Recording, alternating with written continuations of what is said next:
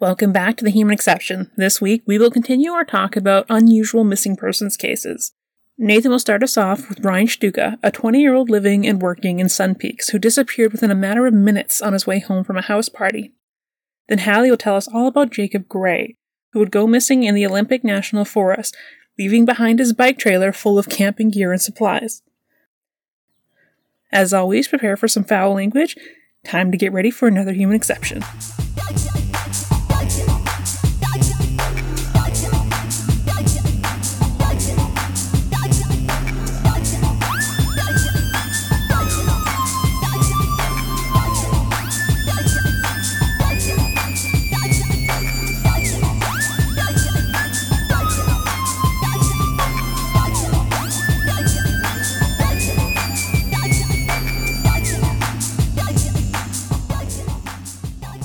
I guess Who has a cheery missing person story? I was gonna say mine's a bummer too. So yeah, so is mine. These are missing people stories, so they're gonna be a bummer. This is your idea, Hallie.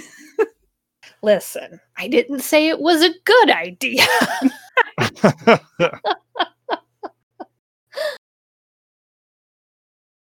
All right, for it. Do it. Yeah. All right. So our story, this is going to be a little short. There's not a lot of information on it, and just so you guys are aware, the story is still pretty fresh. This person only went missing 3 years ago. He was a young man by the name of Ryan. Oh God, I'm going to butcher this last name. Stuka. He grew up in a small town out in Alberta, central Alberta. Probably I say probably from the small town of Beaumont, Alberta. This place is about 18,000 people, so not a huge place. And it is a couple kilometers south of, maybe about a mile and a half south of the capital of Alberta, Edmonton. Your kind of typical rural-ish city. He was well known around the city, just kind of in the high school, known as your typical good kid who'd always be willing to help out, and obviously, by the sounds of it, had the most supportive parents in the world. So Ryan, when he turned 20, decided that he was going to come out to BC and do what a lot of younger folks do: come out west, either to Banff or Jasper or Whistler, or in this case Sun Peaks, which is a small ski community in the heart of the Okanagan Valley, which is where I grew up. I was is he going to work at a ski hill or is he going to plant trees? He's working at a ski hill. Yeah. So he went to Sun Peaks, which is a little bit northeast of Kamloops, here in BC. It is a tiny ski village of about 750 people that live there on the regular. During the season, during mid-season, they see about 4,000 population per day, people coming in and out. During peak seasons, during the winter, it's about 7,500 people that come to Sun Peaks, that you would see on average throughout the winter. So Ryan showed up December 1st of 2017, and because it was so soon after moving, his parents were like, "Hey, do you want to come out for Christmas? We got everything for you. We'll pay for your round back." And he's like, "No, I just got here. I made some new friends. I'm going to chill and have Christmas here." And so, his parents, who had encouraged him to go out and enjoy his early 20s and take the time to get out and explore the world before kind of figuring his life out and settling down, we're like, "Yeah, you know what? Okay. When you have the time to come out, we'll just do a small Christmas when you get back. It's totally fine." So he spent Christmas out there with his friends, as one would. And on the 16th of February, so like 2 months later, basically, he finishes up his work. He's well known in the area. His boss has already kind of given him the thumbs up, like he's always on time. He's a good worker. That the customers really like him. So there's no issues. Like, he decides to go out with his roommates to a party, just a 2-minute walk down the road. And at about 2:00 in the morning, his roommate heads home and notices that Ryan is also putting on his shoes and gathering his coat to go home. Roommate heads out, doesn't wait for him, but halfway through the walk, notices that Ryan isn't following him. And okay, well, maybe he just took a little longer leaving or whatever. Well, Ryan doesn't show up at home later that night. So the last time anyone saw him was around 2:10 in the morning. Not too long before that, there was a picture taken of him at the party, with a pint of beer. And this image that I found of him was actually on the R Last Images subreddit. It is the last. Oh, that's so creepy, that subreddit. Right? Or like haunting, I should say. Yeah. Yeah. So it is the last photo that anyone had of this guy, of this guy from that party. Not like an hour before kind of thing he went missing. Big smile, big glass of beer. But yeah, he didn't make it home that night.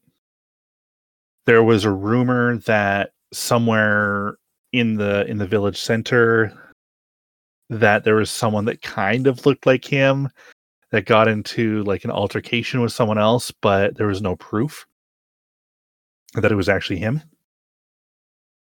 All of his friends sort of messaging around and asked, "Hey, where's Ryan? Didn't make it back home.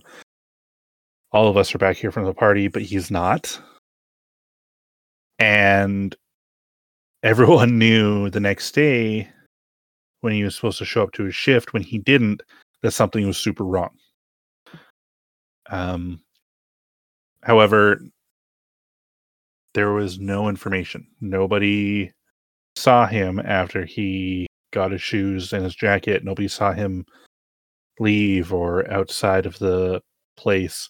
And it's just a 2-minute walk from where the party was to his house. So the RCMP and Kamloops Search and Rescue have done 3 formal searches that include canine units, ground searches, air searches, drone searches with infrared cameras, snowmobiles, dog teams, metal detectors, avalanche probes, and there has been a bunch of volunteer searches and nothing has shown up. And Oh my god. right? 2 minutes? I'm sorry. I was like groaning the entire time. I realized the mic wasn't on. I'm like, that's probably a good thing. But are you fucking kidding me? Yeah. Like, how ski villages are basically set up, where everyone's living. If you're working there, you're probably anywhere from like 2 to 10 minutes from where you're living from wherever the party is. Yeah. Yeah. Right? Yeah. There's just so little room for. Oh my gosh. Yeah. Yep. That's crazy. And it's insane. Like they found nothing.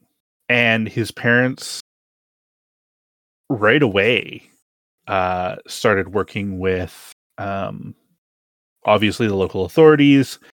They put up a $5,000 reward for anyone that can give information to find him. Gosh. That reward has since grown to $15,000. Wow. They have Wow. they have a website specifically dedicated to helping find or figuring anything out. There is even a I think Peaks and Valleys is I'm not sure if Peaks and Valleys is the actual sort of documentary specifically about it, but Peaks and Valleys, the search for Ryan Stuka, is a small YouTube documentary with information on the situation. But they have been going nonstop, obviously, since he's been missing, because there's really nothing that has come up. There's been no information to really give anyone anything. There is also an FAQ on the website. Plenty of people have come in and asked, what tools are you using? Is there anything I can do to help? Can I donate? Have you tried to track his cell phone, social media, banking transactions? Do you have posters? And then one of the questions is, and I really appreciate this. It is, I'm a medium, intuitive, psychic, seer, or I know of one. Can I contact the family? And it turns out that their family is already in contact with some people that they are comfortable with when it comes to that. But so this is sort of the start of where I was going with this, and I eventually went down the whole rabbit hole as we sort of discussed last week. I'm not going to go completely down the rabbit hole. Just about halfway. The other half we can have the discussion on a different topic or different episode. So when I was looking at Ryan's disappearance and the fact that like it just seemed so weird and there was so little, like you said, Hallie, there was just so little room for anything to really happen. Like you just don't know when or why or where this person would have gone. I started looking up the fact sheets for Canada's missing people, and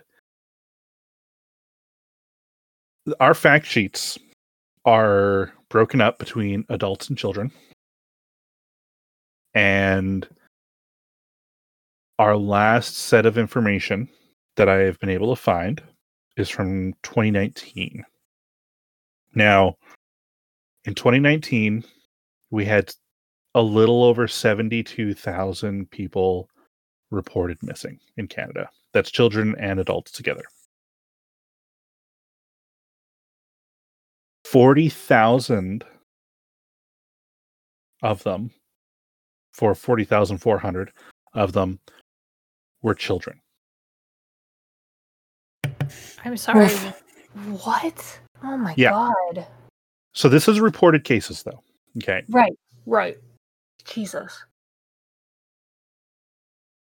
30,000 of those were reported runaways. Oh my god. Yeah. So kids running away from home.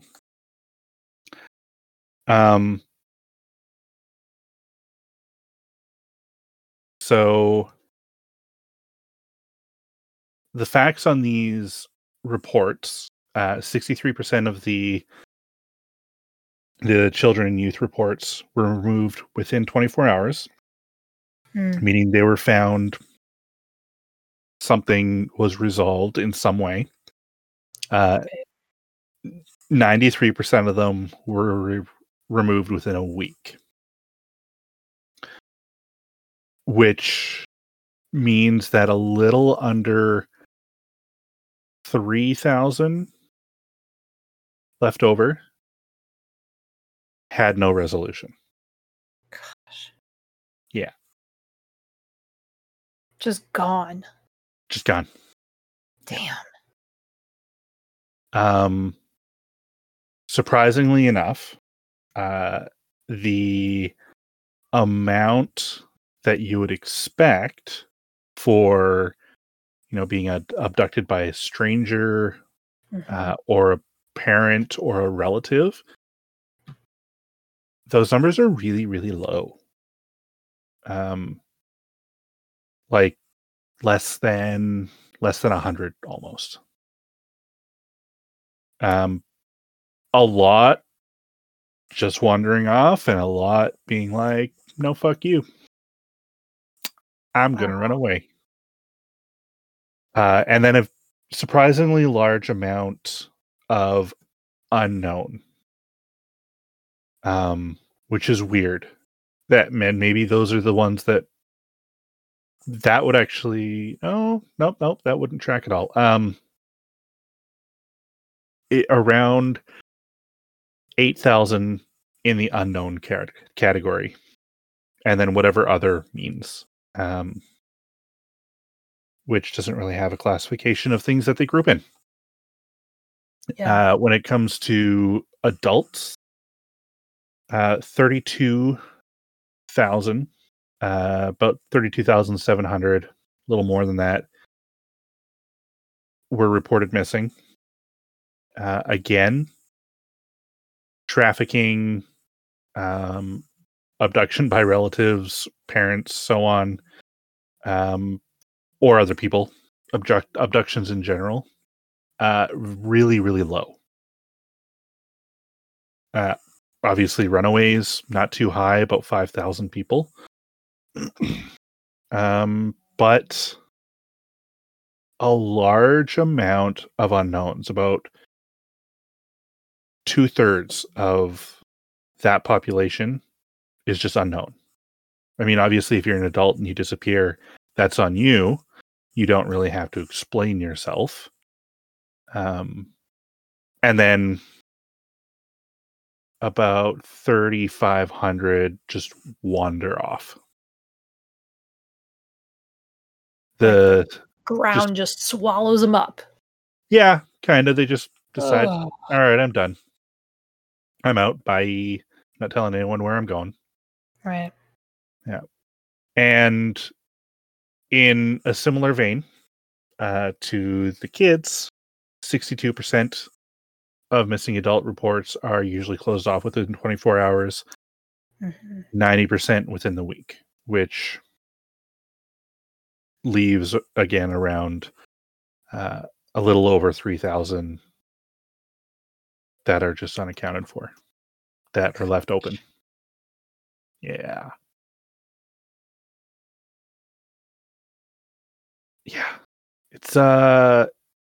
it's crazy. And I thought I would have thought like, you know, um human trafficking or whatever would have accounted for more. Mm-hmm. And maybe it does, but that's sort of falling under the unknown category in the unresolved situation. Right. But yeah, surprisingly enough, it doesn't seem like, out of the known cases of what's going on, abductions are it doesn't seem like abductions are huge. Yeah, it's not the predominant. No, and by a large factor, it's not, right? Like Right. it's it most people just apparently just want to fuck off. Not that I can't sympathize with that. But Listen, we've all had that dream, okay? yeah, it and so like this whole thing of like just you go somewhere and you're like, hey, I just want to meet new people, I want to do something new, and then not even a full 3 months later, gone. Just yeah. So that's His poor parents. Oh my god. right. Oh. Yeah, that's rough. Yeah.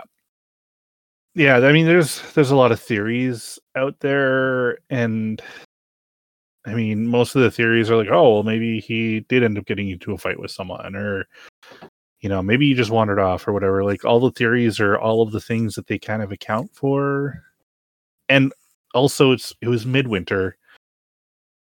Sun Peaks gets a fuck ton of snow, and like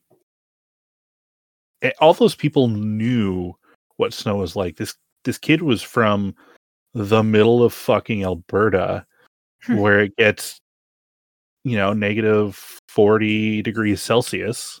No, thank you. He's definitely not going to be an idiot about making sure he's set up for the weather. Right. Yeah, because that'll kill you. Right. I mean, Yeah. Yeah. 100%. Yeah. It probably not as bad at Sun Peaks. Generally, Yeah, isn't as bad. our winters here in don't get BC. as rough as the plains. Yeah, it's fucking crazy over there. But still, yeah. there's going to be feet of snow to get lost in, and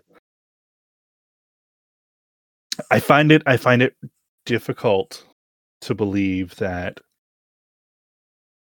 he would have wandered off into the snow and something bad like that would have happened. But I don't know.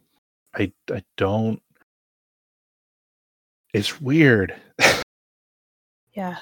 Yeah.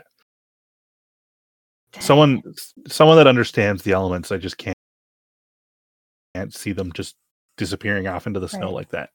Yeah. It I don't even know how to phrase this. It always surprises me when so many people go missing in a modern era where communication is not a problem most of the time. Yeah. Yeah. Yep. Yeah, it's like hard to get completely lost these days. Yeah. Yep. And yet it still happens. Yeah, quite a bit. And the kids thing really is. It's like you were saying, Nathan, if an adult fucks off, then there's going to be questions and there's going to be people who are hurt and want answers, but a kid just disappearing? Ay. Yeah, that's that's Yeah. rough. And like we have the Amber Alerts and we have all of Right. these things, right? However, and I'm not sorry for saying this, but there are fucking pricks out there who complain when the Amber Alerts like wake them up at 5:30 in the morning for a missing kid. If you complain about that, you're a fucking horrible human being, and I don't fucking care what you say. Good on fire. But yeah, we have so much technology. It is still crazy that people go missing like this. We just need to chip our kids like we do our pets. I mean, LoJack them. Isn't that what the vaccine we're getting is for? 5G. Bill Gates, 5G. Oh my god, I can't even. We should do an episode where we like take some ridiculous theories like 5G kills us and try and prove it. Oh That's my Mythbusters, god! and we'll just that, or you get uploaded to what's the SpaceX Starlink. Yeah. Oh my god! Maybe we'll get more views that way. Your mom will listen to us. Be the first podcast hosted on Starlink. Amazing. That's messed up. Yeah. Oh Okay. my god. Okay, no one let me pick topics anymore. I'm foreboding. Oh, don't worry. We still got lots of Gen stuff to do. It's super cheerful. God damn it. And I've been putting together a lot for the JW stuff. So Oh my we're god. we're gonna have a couple like... episodes for that. It's gonna be a thing. Okay. Yeah. Batten down the hatches, kids. Put on your helmets. After you, Hallie. Okay. Yeah. Alrighty. Well, okay. Since you were talking about statistics on people who go missing, of course, I went to the FBI's website and looked. So I'm in the US, and in 2020, 543,018 missing people were reported in the US. And you said it was 70,000 in Canada? Yeah. Yeah. Wait, so how many people? 543,018. 500,000. Over 500,000. That seems low. Right. Compared to the population difference. It is lower. It's way lower. Yeah. Because the peak in the most recent memory, it most recently peaked in 1996 with 980,712 people. Wow. Almost double. Yeah. So those reports, and you can go to the FBI's website, and there's a Statista website too that'll be linked in all of our show notes, and you'll be able to see that graph. And those reports of missing people in the US have been really steadily dropping since the late 90s. Now, in that same vein, like you were talking about, Nathan, a fair number of these reports are made for young people under age 21. Right, yep. And it is estimated currently that between 89 and 92% of all people reported missing are eventually found. Mm-hmm. Right. So that all kind of tracks. But for the ones where you just can't explain it, weirdly enough, my story is kind of a combination of the two of yours. We still don't know what happened, but he was eventually located. Unfortunately, it was his remains. So, big spoiler, eventually this guy is found. And I didn't want to lead you through pages and pages of exposition and be like, oh, by the way, he's dead. We're not going to do that. So I wanted to talk about the story of Jacob Gray. There is a book that has been written very recently. It came out in the middle of last year. It's called The Cold Vanish: Seeking the Missing in North America's Wildlands. And it's by John Billman. I picked this up on a lark, and I wound up just totally ripping through it. So what Billman is doing in the book, he's mostly focusing on Jacob's case. It's a really deep dive into his life, his disappearance, his family. We're going to talk a lot about his dad, Randy, and his pure love and dedication for his son, and trying to find him is just awe-inspiring. But what the author also is doing is interwoven between bits of Jacob's story are other stories of people who have gone missing from remote places in North America. Mostly how they've disappeared with no or very few traces, how most have never been found, the people he's talking about, sometimes not even a body for, the families to put to rest. So Jacob Gray was 22 years old, and he was originally from Santa Cruz in California. And he disappeared in April 2017. So we have a path from when he left to when he was last heard from and where he disappeared. And then we have a big gap, and that'll be kind of the second part of the story, is how his dad searched and searched and searched for him. So Jacob was a really athletic, healthy kid. He grew up in the surfer town in Santa Cruz. He loved water. He and his dad would go out on the beach and go surf. They'd take the dog out. And because he was kind of taking a gap year in his education and just trying to sort out what he wanted to do, he decided that he wanted to travel from the Daniel J. Evans Wilderness in Olympic National Park, which is in Washington, and he was going to bike. This was his big thing. He wanted to do like his own bike road trip. He had a trailer full of camping gear, and he was just going to figure shit out like you do when you're 22 and healthy and the world is your oyster, yada, yada, yada. All of that stuff. Yes. So he's got this bike that his dad actually won in a raffle at his work. His dad used to build houses and won this bike, and he's got his transportation. He's got his little secondhand, one of those like kid trailers with the netting and the flap over it that you can zipper that I always see parents riding around and the kids like in the back being chauffeured. Except Jacob's using it for camping gear. So he's filled this trailer with pots and pans and wool blankets and duct tape and a toolbox.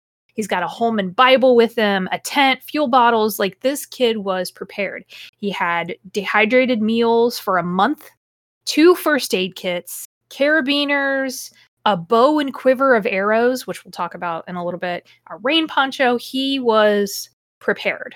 He was so prepared that the bike, the trailer, and the supplies weighed more than he did. Oof. Yeah. So this was going to be a haul. Yeah. But he was strong and he was young and he loved water and he didn't mind, the rain that keeps coming down in the Pacific Northwest. And he was just ready to do this. This is where things already start to get strange, because he was staying with his grandmother, Wyoma, who lived in Port Townsend, which is just outside the park. And he didn't tell her where he was going. He just took off. So he takes off in the rain, in the middle of a torrential downpour, sometime in the night of April 4th, 2017. So that's like the last kind of sighting of him that we can track to his family. 2 days later, on April 6th, 2017, a woman obviously retrospectively to the police, tells them that she saw him as he churned up what's known as the Sol Duke Hot Springs Road, about 2 miles from the main 101 that goes through the national park. She was kind of headed in the same direction, hiking. And then later that afternoon, she notices that his rig, which you would see from a mile away because it's this skinny kid with this massive bike and trailer. And actually, I can show you what Jacob looked like, just so you have that kind of in your head. I have so many files now from this podcast. There he is. He looks like somebody you knew, right? Yep. Or somebody you worked with, or a neighbor. He kind of reminds me of somebody I went to high school. I was like, okay. So she spots his rig on the side of the road. about another almost 4.5 miles up from where she first saw him. And she got a little curious because it was strange the way it was abandoned. And I have that picture. She was smart enough to take a picture. And this was what she eventually turned over to the park rangers and the police. Jesus. It's eerie. What? Yeah. Yeah. It looks like it. You know what it looks like? It looks like an abandoned bike that was stolen. Yep. And ditched. Mm-hmm. Yeah. Yep. It doesn't even look like it doesn't look like it's in great condition. Just like all of it, the whole thing just struck her as odd. And I'm sure that everyone involved in this was very grateful for her instincts. Because then she reported this. She's like, something's weird. It's really bizarre that someone would just do that and dump the bike. So why in the world would you abandon this? So she gets in contact with the park rangers. And the park rangers go out. They also notice the bike. It has not moved in several hours since it took time to get out there. It remains untouched. It's in the brush. And another ranger had passed the bike earlier, but just figured, because he was on his way to another call, that the rider had just very quickly saw something in the woods and hopped off and then was going to come right back, and no one really gave it much thought. There's a ton of hikers and touring cyclists who go through the area.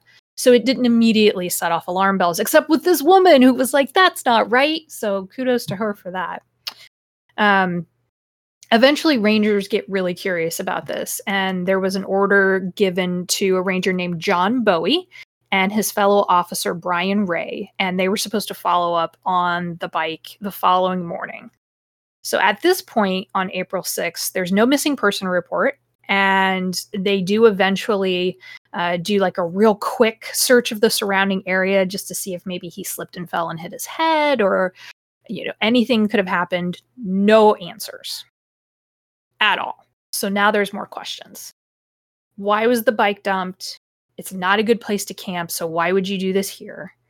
And then as they got closer, they realized that something was really bizarre because it looked like someone had been organizing gear. There was a tarp spread out over some of the equipment, like he'd been rearranging his bags and his trailer. He was, at this point, 80 miles from his grandmother's house. He didn't tell anybody where he was going. Oof. Yeah. And then really weirdly, there were 4 arrows stuck in the ground in an east-west line near the tarp where the gear was being organized. What? Yeah. Like, was he carrying a bow with him, or? Yeah, he had bow and arrows with him. Yep. That's weird. It's weird. So, at this point, no missing person report, weirdness abounds, but the rangers can't really do anything. The way missing persons works in the US, a person isn't missing until they're reported missing. And even then, like you were saying, Nathan, going missing isn't a crime. And it's not even really an emergency if the missing person is an adult legally. So with no report, and the rangers who know this park inside and out, vanished cyclists are really rare. Hikers will go missing, and you can look up missing persons reports in Olympic National Park, and it is bananas how many people go missing. And then are found like 6 days later because they slipped down a ravine and weren't, expecting it to be super muddy. Just, it can be a really wild thing. You have a bike that's been untouched for most of a day. And so they follow up on the next day, on April 7th. Those 2 rangers that have been initially on the call, they go out and they start doing that like search grid kind of a thing. They start going out in a really methodical line, trying to check and see what's going on.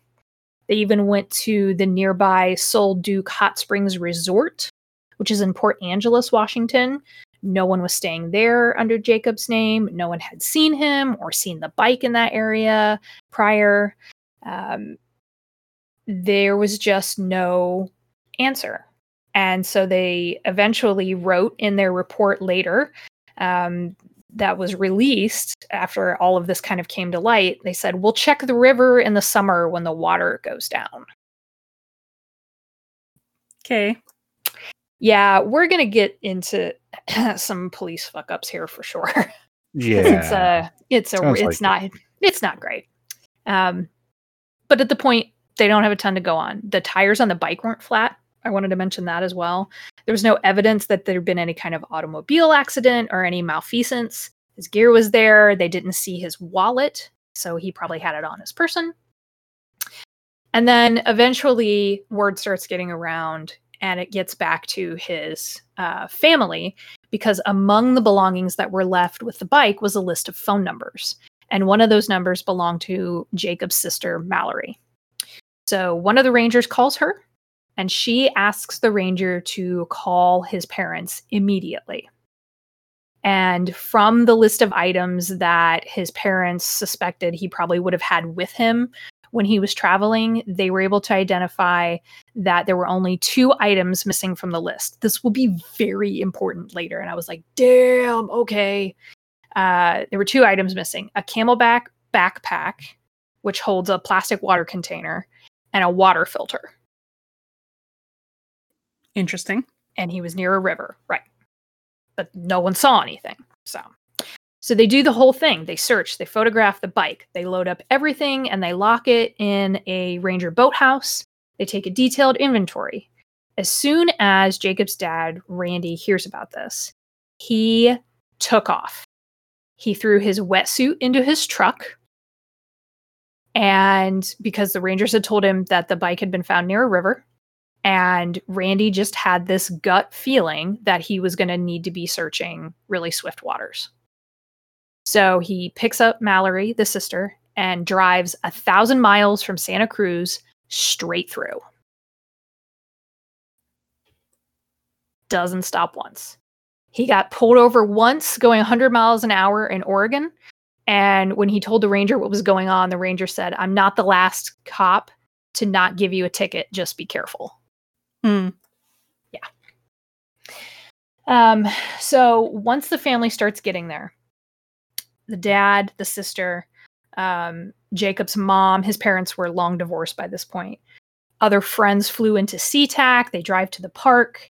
And some of these people hadn't seen each other in a while. So this is like the worst situation to be meeting up again. So Randy and Mallory get there on Tuesday, April 11th. And then the mom and one of the cousins, who's an experienced surfer, also gets there about a day later. And the cousin, Danny, and Randy get wetsuited up and they go right into the river. They're not even waiting for the rangers. They're like, no, fuck you. He's missing. We're going, which I think is so impressive. They start to do their own search. They were not thrilled with the way that the park officials and the rangers were just kind of like, he's probably fine. It's fine. Legit. Yeah. They're like, no, we're going to find him. So they go out. Randy is busy searching the rivers. He's looking under log jams. He took a machete through brush to start looking. He suffered trench foot from wet socks. He dealt with the cold and the rain and everything going on over the course of many weeks to try to find his son. There were a few attempts to do some volunteer searches. Like on April 12th, there was another search conducted by volunteers in that area where the bike was found. And it's amazing to me that the rangers, they said they searched the same area, and yet they didn't find the same things the volunteers did. They eventually recovered some tracks. There was like a set of prints that someone had swapped hiking boots for running shoes. Odd choice in the mud. Mm-hmm. And then they find a mark on a rock that led the volunteers to think that maybe someone had fallen into the river. It was almost like a skid mark, and then someone had tried to latch on to that rock, and then there was just no trace. So, of course, Randy and the cousin go straight into that section of the river and start looking. Didn't find anything. Following day, towards the evening, they eventually get a dog team out. These are cadaver dogs, which are trained to smell for decomp, so they can locate body parts, tissue, blood, bone. They can detect residue scents. They know if a body has been in a place, even if it's not there anymore. And eventually, after all the log jams in the river were searched, which was 12 miles on either side from where Jacob's bike was found, nothing. No trace whatsoever. Just gone. They searched the west side of the river. They searched further into the park. A few days later, this was another volunteer search, also coordinated by the county search and rescue. And that turns up a pair of shorts in Jacob's size, recovered a few miles further out downstream. They send that off for DNA testing in Seattle. It comes back as Jacob's. But there's just nothing. So he disappeared on April 6th. And on April 16th, the search was scaled almost all the way back. They're just like, well, can't find him. They didn't call in the Coast Guard or any aircraft from the nearby Naval Air Station. And the park rangers reportedly declined the family's team of volunteer searchers as well. What? What the fuck? Yep. Yeah, I'm about to rip into the rangers because this was bad all the way around. Especially because the dad was out there from day one doing the hard work and just trying to find his kid. Yeah. So, yeah. So while the Rangers are sitting on their thumbs, Randy's out there in the river just absolutely freezing his ass off. But remember, Jacob grew up basically in water. He was a really strong swimmer. So it would take hitting your head, getting caught in a log jam, which was why Randy went exactly for those things, where people might get snagged and then bonk their head and drown. So it makes total sense. So after this initial passive search ended, Randy did have to go back to Santa Cruz to close up his business. Oh my God. Yep. We're also going to talk about Bigfoot here in a little bit. Okay. Yep, that happened. Yeah, that's a thing that happens. So from April until autumn, he commutes back and forth between Santa Cruz, Port Townsend, and the park looking, going the improbable routes. He goes higher into the mountains. They spend hundreds of hours hiking through the snow and through brush. And then eventually, as his possibilities start whittling down, it's gone longer and longer, his search starts to get a little more outward looking. So by that summer, Randy was basically living on the Olympic Peninsula, and he's still looking. He believed Jacob was still alive, and he was determined to find him. So Randy sells the family home in Santa Cruz. He buys a diesel Dodge dually pickup and a slide-in camper. He buys a folding mountain bike with the kind of like mountain bike tires, the whole thing that's ready for the trail. And he knows where to, buy some produce and starts getting the lay of the land, just looking for any reason why his son might have gone missing. He dedicates every bit of his time and his money trying to find Jacob. He searches caves, and he eventually goes into other areas of the county and even into Canada. And this is where he bumps into, interestingly enough, a team of Bigfoot researchers who were very, very kind to this poor man. They're called the Olympic Project, and they welcomed Randy in and assisted with an official search of the surrounding area where Jacob might have been found. And they eventually create the Olympic Mountain Response Team, which is an offshoot that's still around, and it's devoted to responding to missing persons in the mountains. Amazing. Huh. That's Isn't awesome. that cool as If you're gonna get shit? anyone to help with shit in like the wilderness, get the fucking Bigfoot hunters helping you. Get the Bigfoot hunters who They're looking. exactly. They know that area. So it just makes sense. And they actually were working out of a barn. They invited Randy to stay in the bad weather. He had the camper, but it was raining constantly. So they're like, nah, you can come in here. You can hang out with us, eat food, record things. You can do all kinds of stuff. The book goes into this quite a bit because John Billman, the author, went out with Randy many times while he was still searching for Jacob. And the book is written from that perspective in a lot of ways, talking about all of the things that Randy did to try to find his son. Here's actually a picture of Randy and John Billman standing on one of the log jams that he was searching for. Randy's in the back and the author's in the front there. Oh. Yeah. Yeah. And the main article that I took a lot of this from was written by John Billman. It was kind of like the initial article, and then he got more and more invested in the story and went out with Randy, and it's an incredible story. So they do all this stuff to look. This search actually nearly kills him. He's bruised all over. He breaks bones. He's living in this tiny little cramped camper. He's doing any of this to find his son. And I actually, there's a quote in here from Randy. He says, "I didn't plan any of this. Jacob's my buddy. You think I want to be out here searching for my son? We were resting on a massive western hemlock log, but not long." This was the picture I just sent you all. "Randy prefers moving because if he stops, he'll start thinking too much." That's the thing. You think you know, but you don't. Where Jacob was going, what he was thinking, where is he now? It's like surfing. You have to be fluid and reflexive. If you overthink, you're in trouble. So finding Jacob. Randy actually called John Billman on August 11th, 2018. So it'd been about 16 months since he vanished.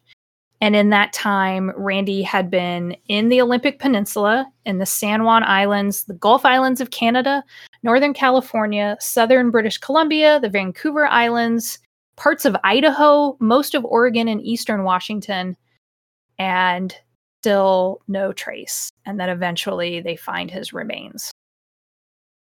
So on August 10th, 2018, there was a team of biologists who made a trip up into the mountains to study the marmots, and they found Jacob's remains. Of all fucking things. On a ridge above Hoh Lake, 5,300 feet above sea level, and at least 15 miles from where he'd left his bike. His body wasn't on a trail. And in April, that terrain would have been just snow and very prone to avalanches.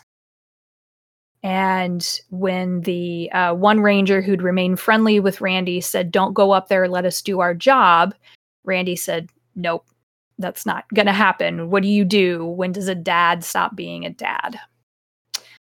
Yeah. I almost cried reading this. I was like, oh God. So Randy goes up there, not sure of the exact location, but he's busting his ass to try to get up this mountain by himself, which is pretty high up there. He missed the rangers who were packing Jacob's remains, but on his way down above Deer Lake, Randy came across other rangers administering CPR to a 29-year-old woman from Iowa who had suffered a cardiac arrest. And he stayed and helped the rangers, taking turns with chest compressions. And one of the rangers that was with him had been part of the small team who just brought Jacob off the mountain. And that woman died. Oh my God. His son's remains were being packed down the mountain, and he stopped to help someone else in distress. Wow. Yeah. So they identified Jacob through dental records. And the county coroner's office told John Billman that the official cause of death was inconclusive. He had a cigarette lighter and insulated clothing and plenty of food with him, and he was also carrying another Bible which had belonged to his maternal grandfather. So eventually the remains get sent to the family. They couldn't do an autopsy, and they still indicated that there was no finite cause of death. And the assistant coroner said it was most likely from a natural cause, but the death has been officially ruled as inconclusive. The one guess is that he succumbed to hypothermia, but it's such a catch-all for people who die in strange circumstances way up in the mountains, that no one knows. And just a few days after his remains were found, Randy and John and a few other family members hiked up to that spot where his remains were, and they stumbled across, his dad stumbles across 2 human bones. One of them was a finger bone that they believed belonged to Jacob. And so rather than bringing it to the authorities, they had a burial on the mountain, and they fashioned a cross of tree limbs tied together with a parachute cord. And I have that. That was what they left. No. That's where it was found. Oh. I know. How far was this from the bike? At least 15 miles. Jesus. Yeah, and 5,300 feet above sea level. Oh my God. Yeah. So the more I started digging into this, there have been some theories about what had happened. A lot of the family had been talking, even before he disappeared, about Jacob's mental state. So his parents had divorced 4 years prior, and that had really bothered him and hit him hard. And his mom, Laura, had talked to Jacob a couple of nights before he left his grandmother's in Port Townsend. And she knew that he was all geared up. He was talking about maybe when he came back doing a cross-country tour to Vermont to see his older brother, Micah, who was stationed there with the U.S. Coast Guard. I want to also note that Micah offered several times to call the Coast Guard in because he fucking was a part of them. And the Rangers were like, nah, we're good. Oh my God. What the fuck? What the just done it anyways. I know. Well, he could have gotten in big trouble for that, but I'm sure that's no help now. Yeah. So, he talked to his mom about, picking up odd jobs along the way, little seasonal work as like a farmhand, and then wanted to do all of this. But the going west and north thing is a strange choice. But his sister talked a little bit about how he was kind of a really introverted kid who had trouble growing up as far as transitioning into being an adult. And he felt really lost. He didn't know what he wanted to do in his life, where he wanted to go. The state of the world was really depressing him. He was probably dealing with, some really tough feelings at that point, and just dealing with the divorce and everything else that's going on. He turned to his belief in God and the Bible in order to kind of help him through this transition. But he was also a little bit like a walkabout. Jacob had once walked from Santa Cruz to San Francisco just because he felt like walking. Yeah. And he had actually called his sister Mallory during that walk and said he was hungry. And so she took him some supplies partway there. Just kind of, it's strange. Yes, reincarnated. Yeah, I know. When you were talking about, the guy who just kind of wanders off, I was like, wandering around California. I got one of them too. Yeah. And the family had legitimately be worried that he was showing some signs of mental health issues.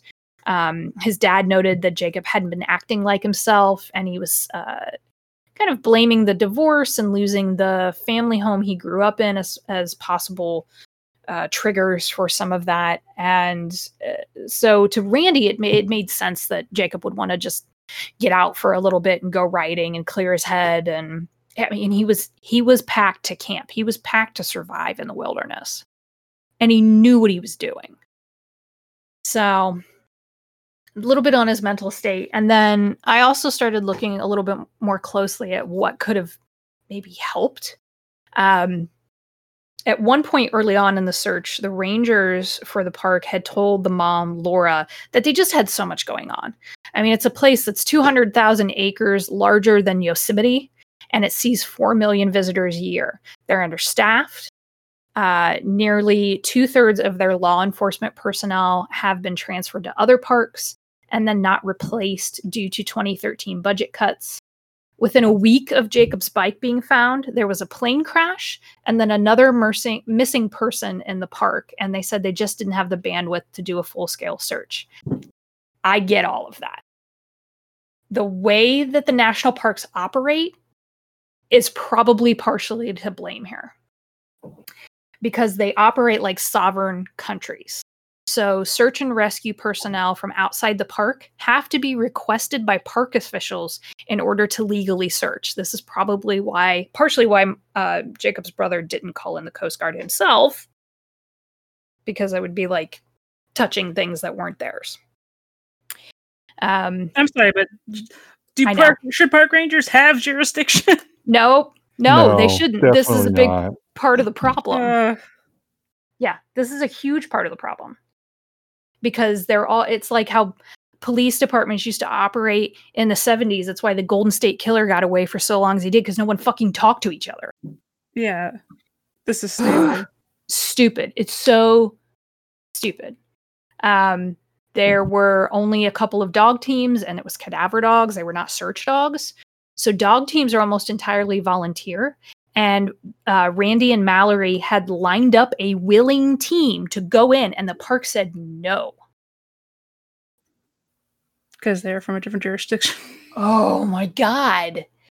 The older brother was in the Coast Guard. We don't have the bandwidth for this, but we're totally not accepting help right now. Right. We don't need your help. The family went out of their way to do anything they could to find their son, and the Rangers just like, we're good. So yeah, I'm ripping on the Rangers a little bit, because what the fuck? Way to go, Duck. Hey, leave Duck Newton alone. You leave that man alone. Okay, he didn't know what he was getting into. I'm just trying to understand their like motivation for responding that way. Like, were they just being lazy, or like... I don't think it was lazy. If I had to guess from everything that I've read, it was a combination of genuinely being overworked and it not being super priority because people go missing. He's an adult. He probably wandered off. We see no blood. We see no evidence of foul play. What else do you want us to do? Yeah. Let us take people to search the park. Yeah, right. If the volunteers show up and say, hey, let us search, and they're like, no, we're good. What the? Kidding me? Yeah, like, cool. Okay, you're overworked. Okay, totally get that. I'm going to bring my own people. But like, what is the, like, do they feel like they're responsible for people in the park? Like, I don't understand. I don't either. Are they liable? No. Fuck them. Yeah. I know. The Coast Guard actually offered their Port Angeles helicopter, which was a 5-minute flight, and they were waved off by park officials. What? Oh my God. They had a free helicopter. It's so frustrating. It's so fucking frustrating. It's like, everyone else is taking this really seriously. They want to send the Coast Guard. They want to send helicopters. They want to send dogs. Right. And yet, you just don't think, it's just someone wandered off. Yep. So when I was looking at this, it was interesting. They were talking about how long he could have survived if he'd fallen into the river. So if he'd fallen into the river, he would have survived for less than 20 minutes in the sub 40 degree water. That's Fahrenheit. If he swam to the far bank and he'd scrambled out, it would have been easy enough to come to the Forest Service Road, which is used by loggers and all kinds of people going in and out of there, not just the rangers. So he would have been picked up. So there's that too. If you're freezing cold and you're suffering from potential hypothermia, but you're not in that stage where you're going to just wander off and take all your clothes off, he would have been found. And the only other kind of hints as to why the Park Service acted this way, that there weren't enough clues to allocate more resources to the search, And the chief ranger, Jay Shields, told John Billman, the author of this article and the book, The Cold Vanish, said, "It's beyond finding a needle in a haystack. There were no other clues, no claw marks on a root ball downstream that he might have grabbed, no trackers to keep him on the path." And the rangers at that point estimated that Jacobs, he was going to come back. And his search the entire time, and this was probably what did it, if you had to put the blame on anything, the search was termed by the park a passive search, which basically means that resources were not going to be allocated unless new information arose. Yeah, we're just going to look if we're out there. Yep, basically. Yeah. Sweet. Cool. Yep. So there's a handful of questions that still remain. After all the time that he put into prepping for this bike journey, why would he abandon the bike? Why wouldn't he contact his family like he did when he was on his walk to San Francisco? He called his sister and said, "Hey, I'm hungry." And she was like, "Okay, I'll bring you a sandwich." Why would he not call anyone? Why didn't he tell his grandmother? He left his phone at his grandmother's house. What? Yep. Why did he plan and tell people he was going east and then go west and not tell anyone? Why was the bike parked where it was, unlocked, in full view of traffic, with gear laid out? Why were there 4 arrows stuck in the ground? That's so random. So fucking random. And his family, very sadly, wonders if he could have been found alive if park officials had gotten a helicopter in the air and dogs into the backcountry within a day or so of finding the abandoned bike. Because yeah. It's possible, but also it's like... Yeah. And they theorize, I think they're pretty right, or pretty close to right on this, because his remains were found on a treeless ridge and could have probably been seen from air. Oh my God. Yeah. He maybe even been found alive. So people go... Were they able to determine his time of death? No. Inconclusive. Only identifiable through dental records. It was basically bones at that point. Yeah. Bones and a little bit of his gear. Never found the backpack, never found the water filter that was missing from his stuff. So it's a really, really sad story. His family has gotten some closure, but there's still too many questions. And the book goes into a lot of it too, as to how these searches work, a lot more detail than I could ever. I just encourage people to read it, because it really is well done and well researched, and very, very kind and very thoughtful to what the family was going through. And because Randy was so open with the author and wanting to put Jacob's story out there in hopes that it might better inform people who search for their missing loved ones in the future, which is incredible. I mean, that guy was like so selfless. Just, oh my God. So I thought, I'm going to do the story of Jacob Gray and people who go missing in national parks. People go missing in national parks a lot. A lot. Oh my God. This was just one story. There were a bunch of other reports of people who largely were found, like I said earlier, a few days later in the same place. People go missing in national parks a lot. And sometimes they're found. And then other times, like Jacob Gray, it's only remains to give back to the families. And sometimes it's not even that. And I wonder, how much foul play actually goes on, or is it just mostly just environmental things that happen? Oh my gosh, I don't even know. There were a few other stories. There was one that really haunted me, and I'm kind of paraphrasing here. Here's a map so you can kind of see the area where he went missing and everything. The other one that's going to really bother me probably for years and years was the story of a woman who drove up. I think it was somewhere in the Southwest in the U.S. Hey, my memory of this is shaky. But basically, her husband reported her missing because she was supposed to just be I can't remember if she was just going up the ridge. You could drive up it. It's like driving around a mountain. Going up the ridge to take pictures or to go on a short hike or something. And then they find her car abandoned, door open, on the side of the trail.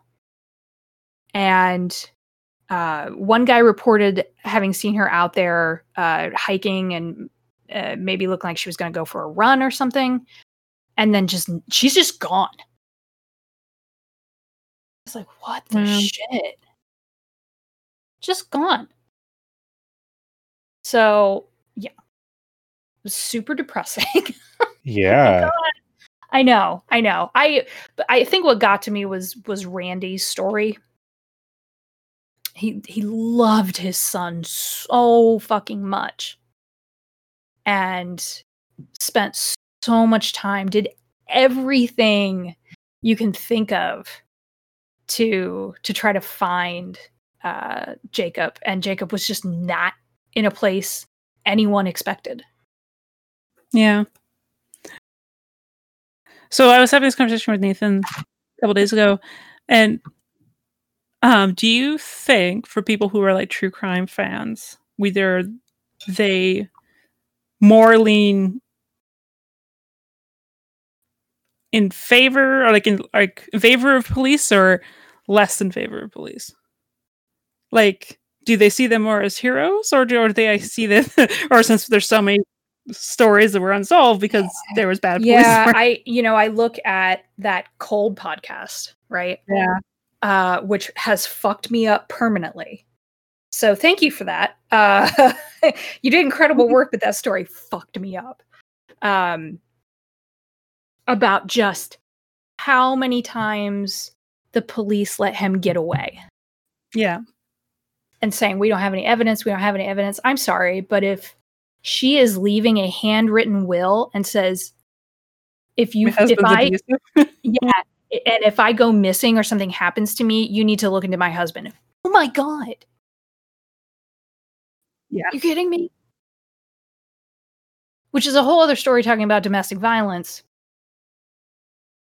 But I think if you listen to, depends on how glorified the story is, right?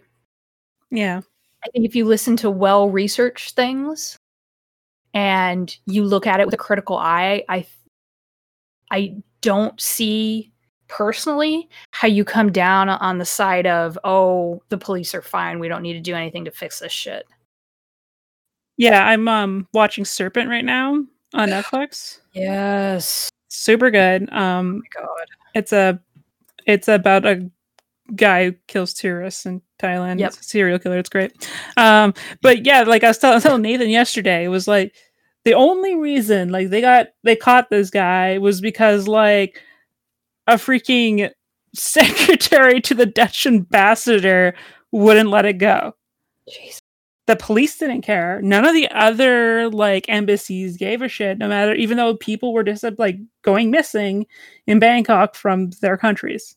Mm-hmm. It's just this like file crossed his desk that was intended for the Dutch ambassador, and he's like, "Hey, we've got two missing Dutch people that have been missing for 2 months." And the guy's like, "I don't give a fuck," and he's like, "Okay, I'm gonna check it out anyways." Oh my God! Like that's what it came down to. It's like because the ambassador was like, "Yeah, it's a cop problem." And he went to talk to the cop, and the cop's just like, "Yeah, people go missing all the time. We can't do anything." Right. Oh yeah. The response should never be, "Oh, this happens all the time." No. And like I get that it's easy for us to say as people who don't deal with this all the time. Like it's easy to become jaded in a way when you hear about the same thing all the time. But also like human lives, like everybody is somebody. Yeah. Yeah. It baffles me, and it's so frustrating to hear stories like Jacob's or Susan's on the Cold podcast, or even all of the constant fuck-ups during Golden State Killer reign over decades. Fucking decades.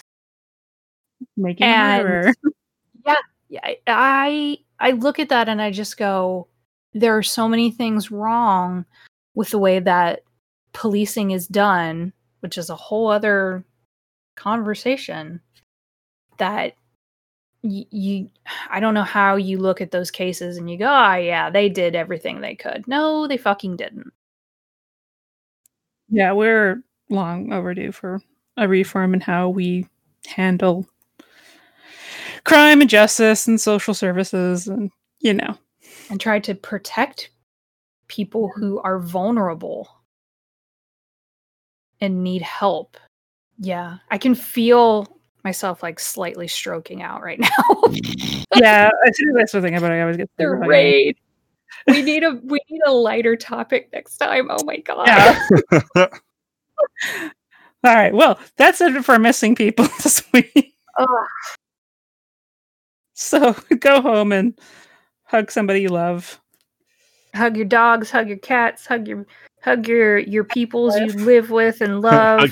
hug your kids, hug your wife. Hug your wife. Yeah. Yeah, sure.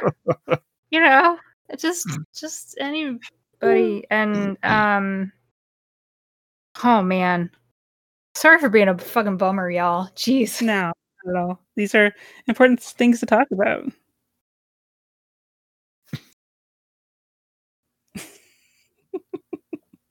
Oh my god. Like a brain cleanse after that. Yeah. All right. Recording. All right. And that's it for this week. Next week, I come back with a big update about the Yuba County 5. Were a group of bullies responsible for the men's disappearances? Was Joseph Shawns, the man who had a heart attack up in the mountains that same night, involved? Or is a beloved town pastor the cause of everything? As always, all links, sources, and pictures can be found on our website at thehumanexception.com. Do you have an idea for something you want us to cover? Want to tell us that we're wrong or just want to say hi? We now have so many ways for you to do that. You can find us on Facebook and Twitter at The Human Exception, email us at thehumanexception@gmail.com, or come join us on our new Discord server. You can find the link on our contact page. Keep on being exceptional, my humans, and have a great weekend.